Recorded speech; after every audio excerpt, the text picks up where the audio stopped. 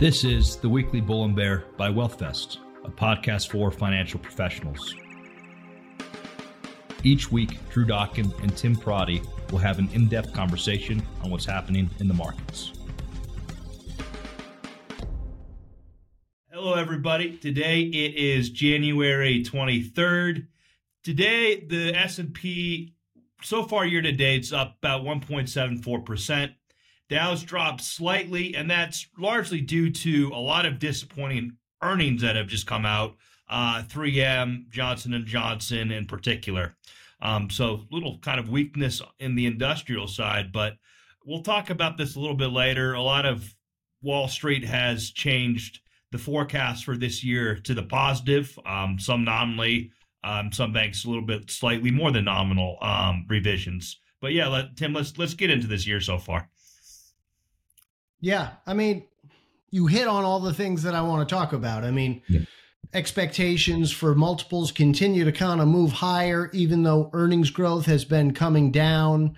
You know, I think I mentioned it last week where, you know, just a few months ago, expectations for fourth quarter earnings were at like 8%.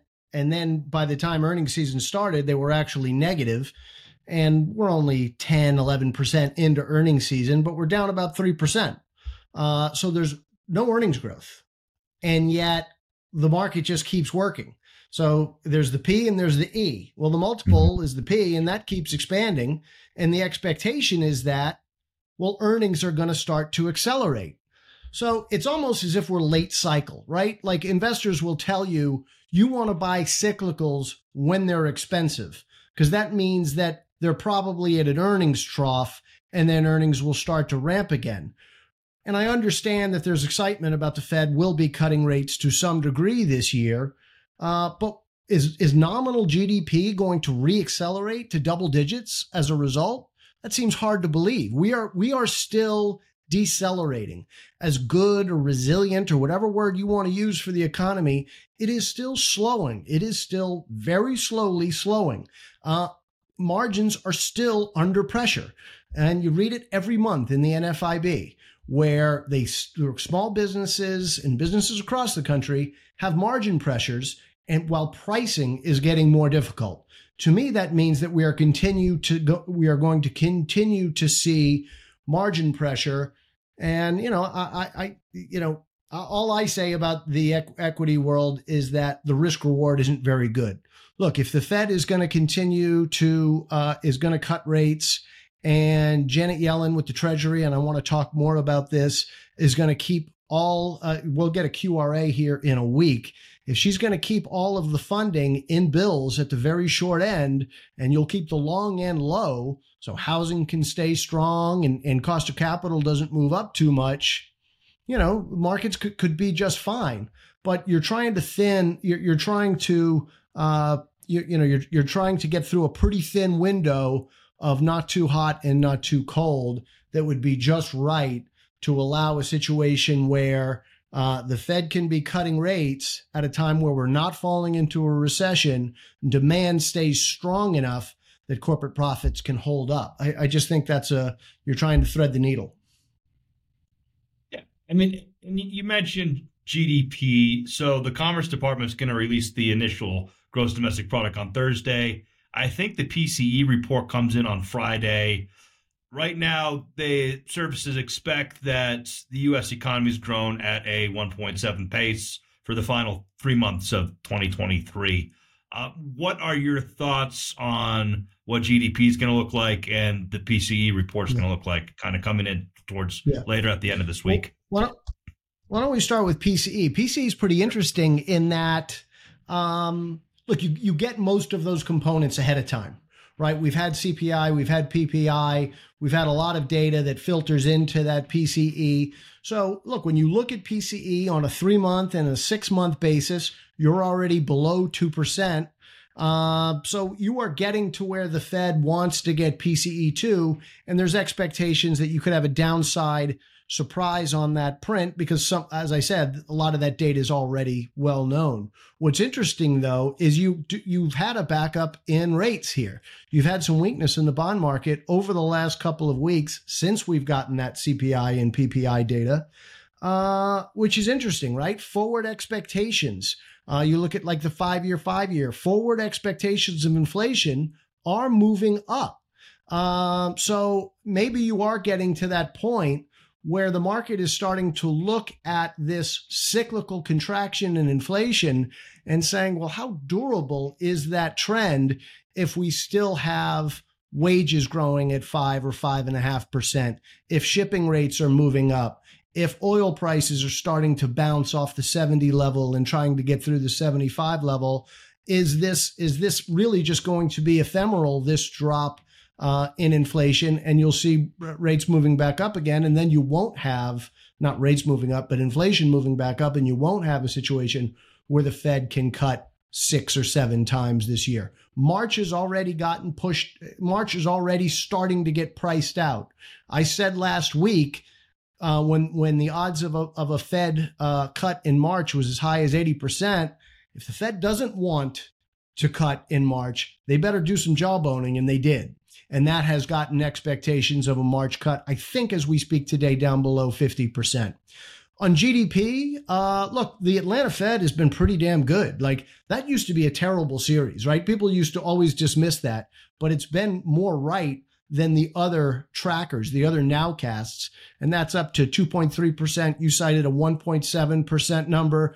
The interesting thing is that GDI, which gets reported later, so it gets less headlines, has been running well below GDP. The average of the two series has been only around 1%.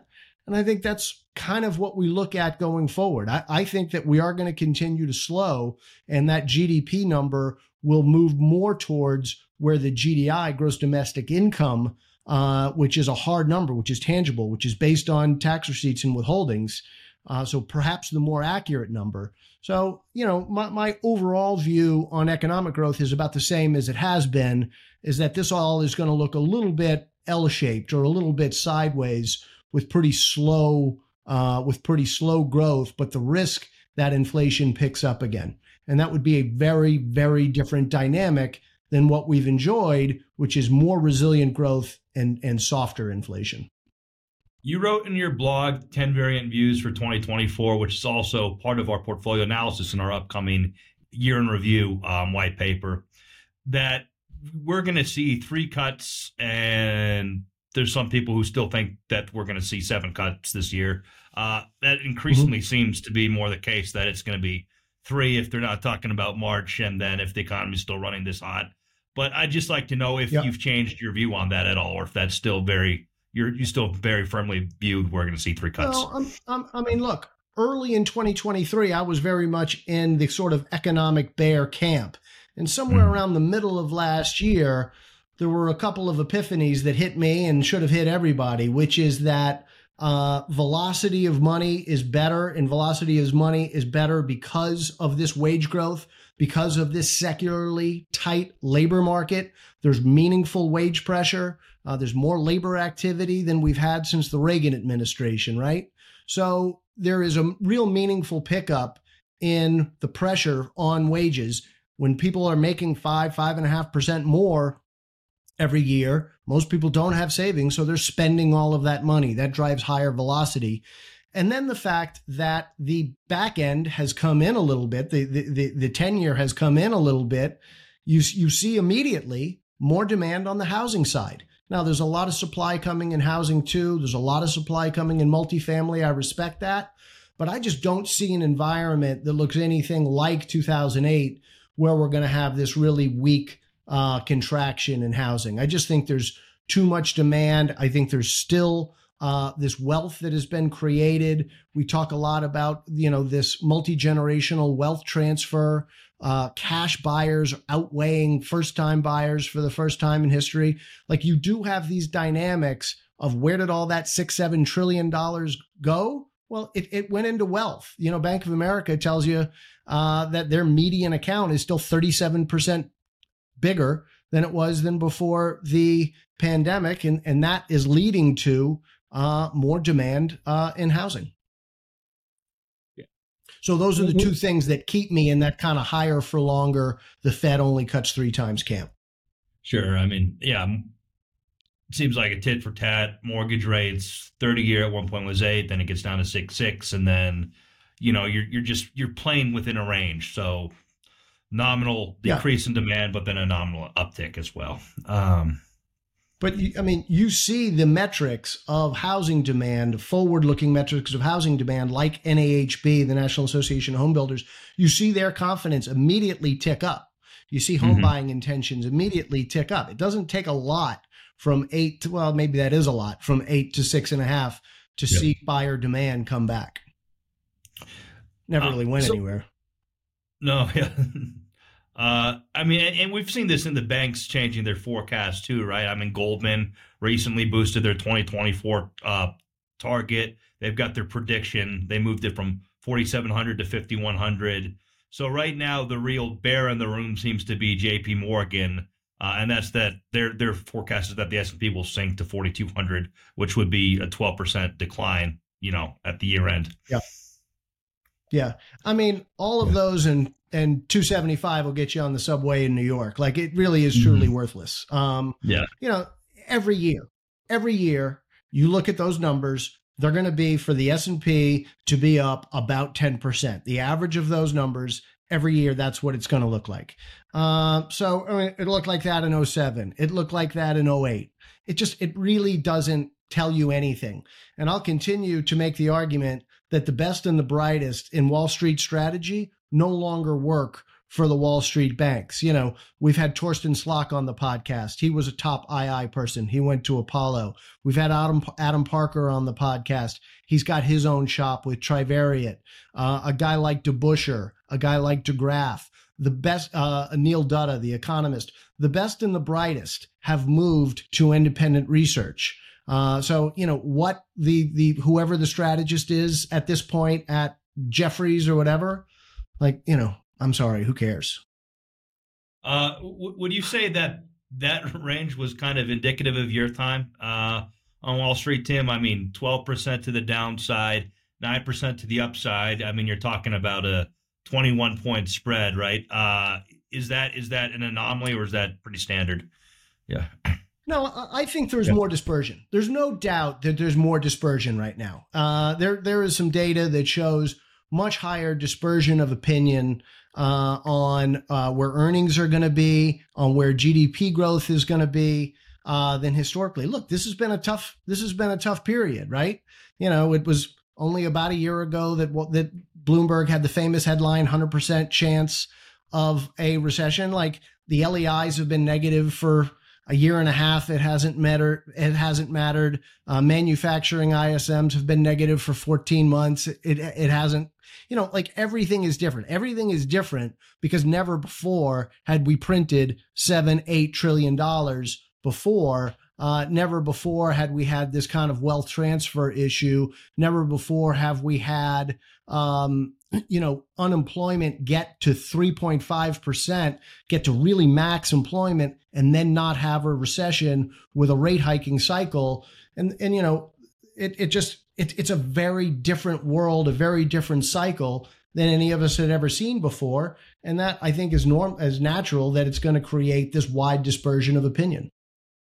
Yeah. I mean, pandemic, rate hikes, from easing and tightening policies.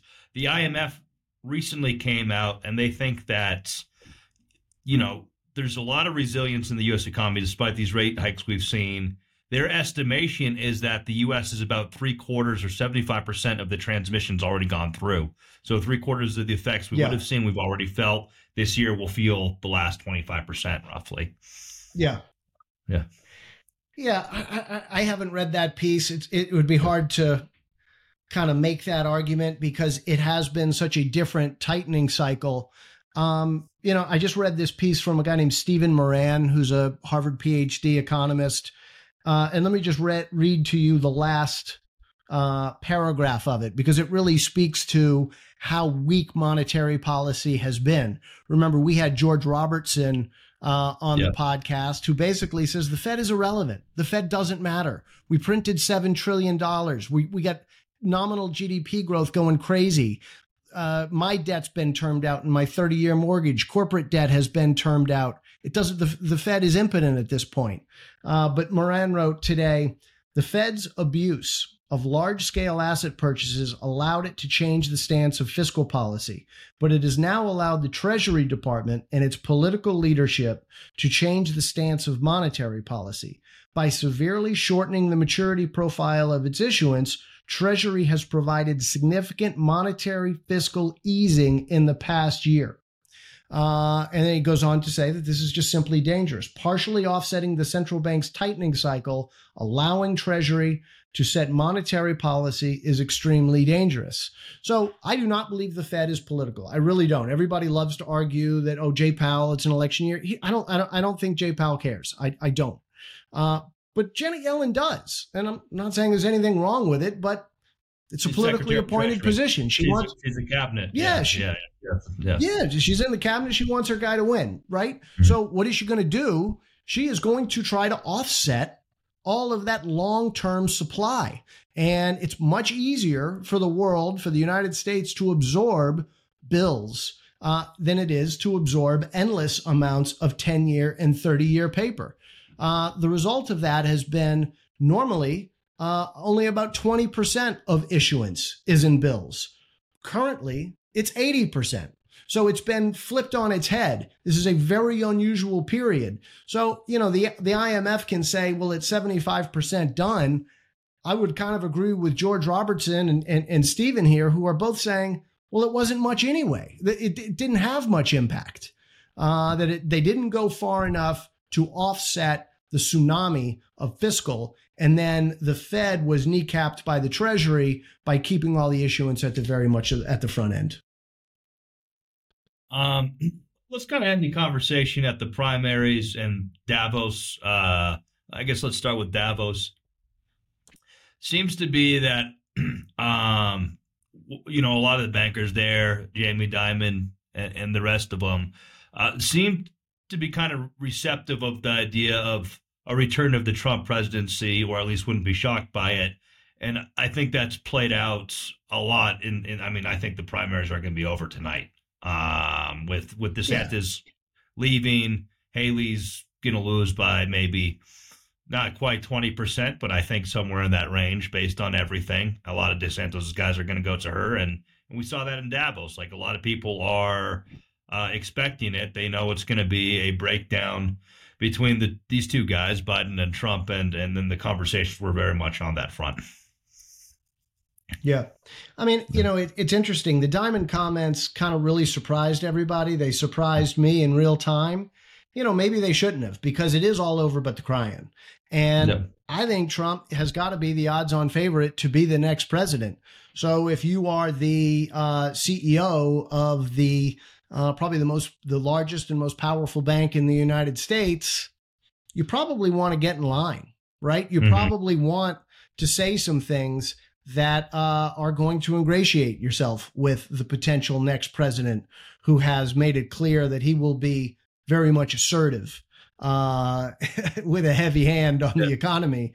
So, I think as much as anything, it's just Jamie Dimon's got he's a clever guy, and he sees where the wind's blowing, and he realizes he probably needs to get in line. Yeah, I'm surprised Davos is still a thing. It's got no shortage of hate over the years, but it continues. It's gotten tired. It's just gotten so hacky for everybody to hate on Davos and so forth. I mean, everybody takes a plane and then they talk about climate change, and that's hypocritical. It's just kind of tired. I mean, I don't know what the work is that comes out of Davos.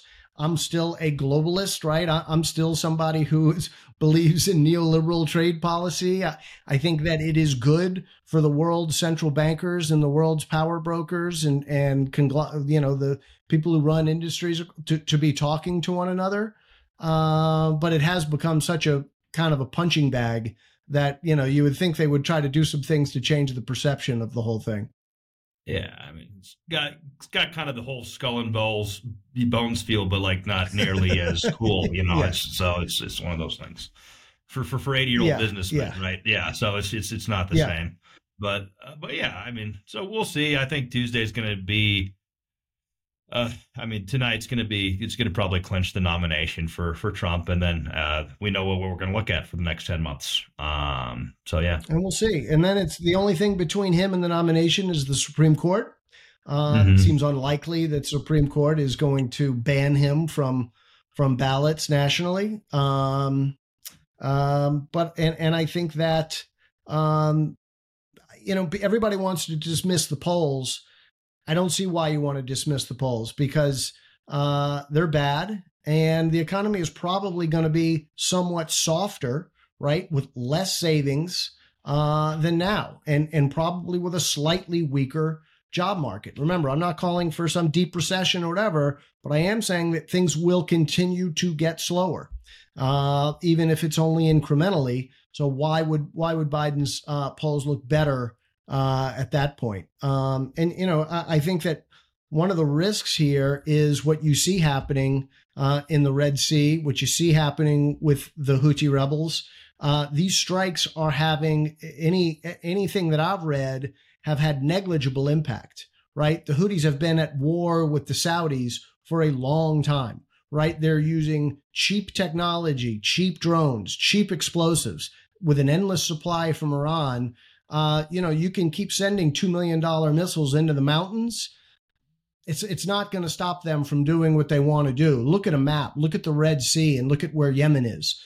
They have all the ability in the world to be striking both cargo ships and tankers, depending on how they're flagged, all over that area. And unless there's going to be a ground invasion, which there isn't, there's not much that the United States, the Brits, NATO can do about it.